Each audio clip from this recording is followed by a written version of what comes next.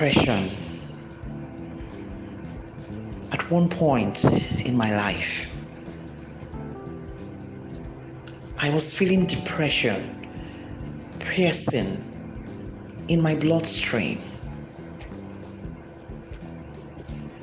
Sleep went on vacation. 24 hours was day for me.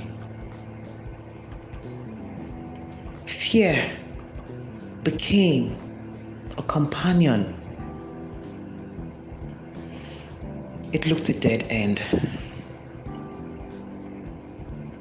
Then suddenly, a light somewhere stole my attention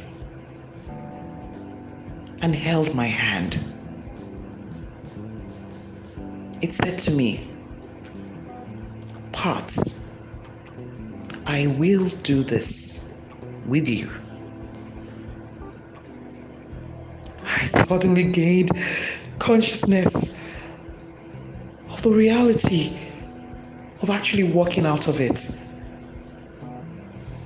Oh, now that person still stands by me and smiles. I caught the bug of his smile.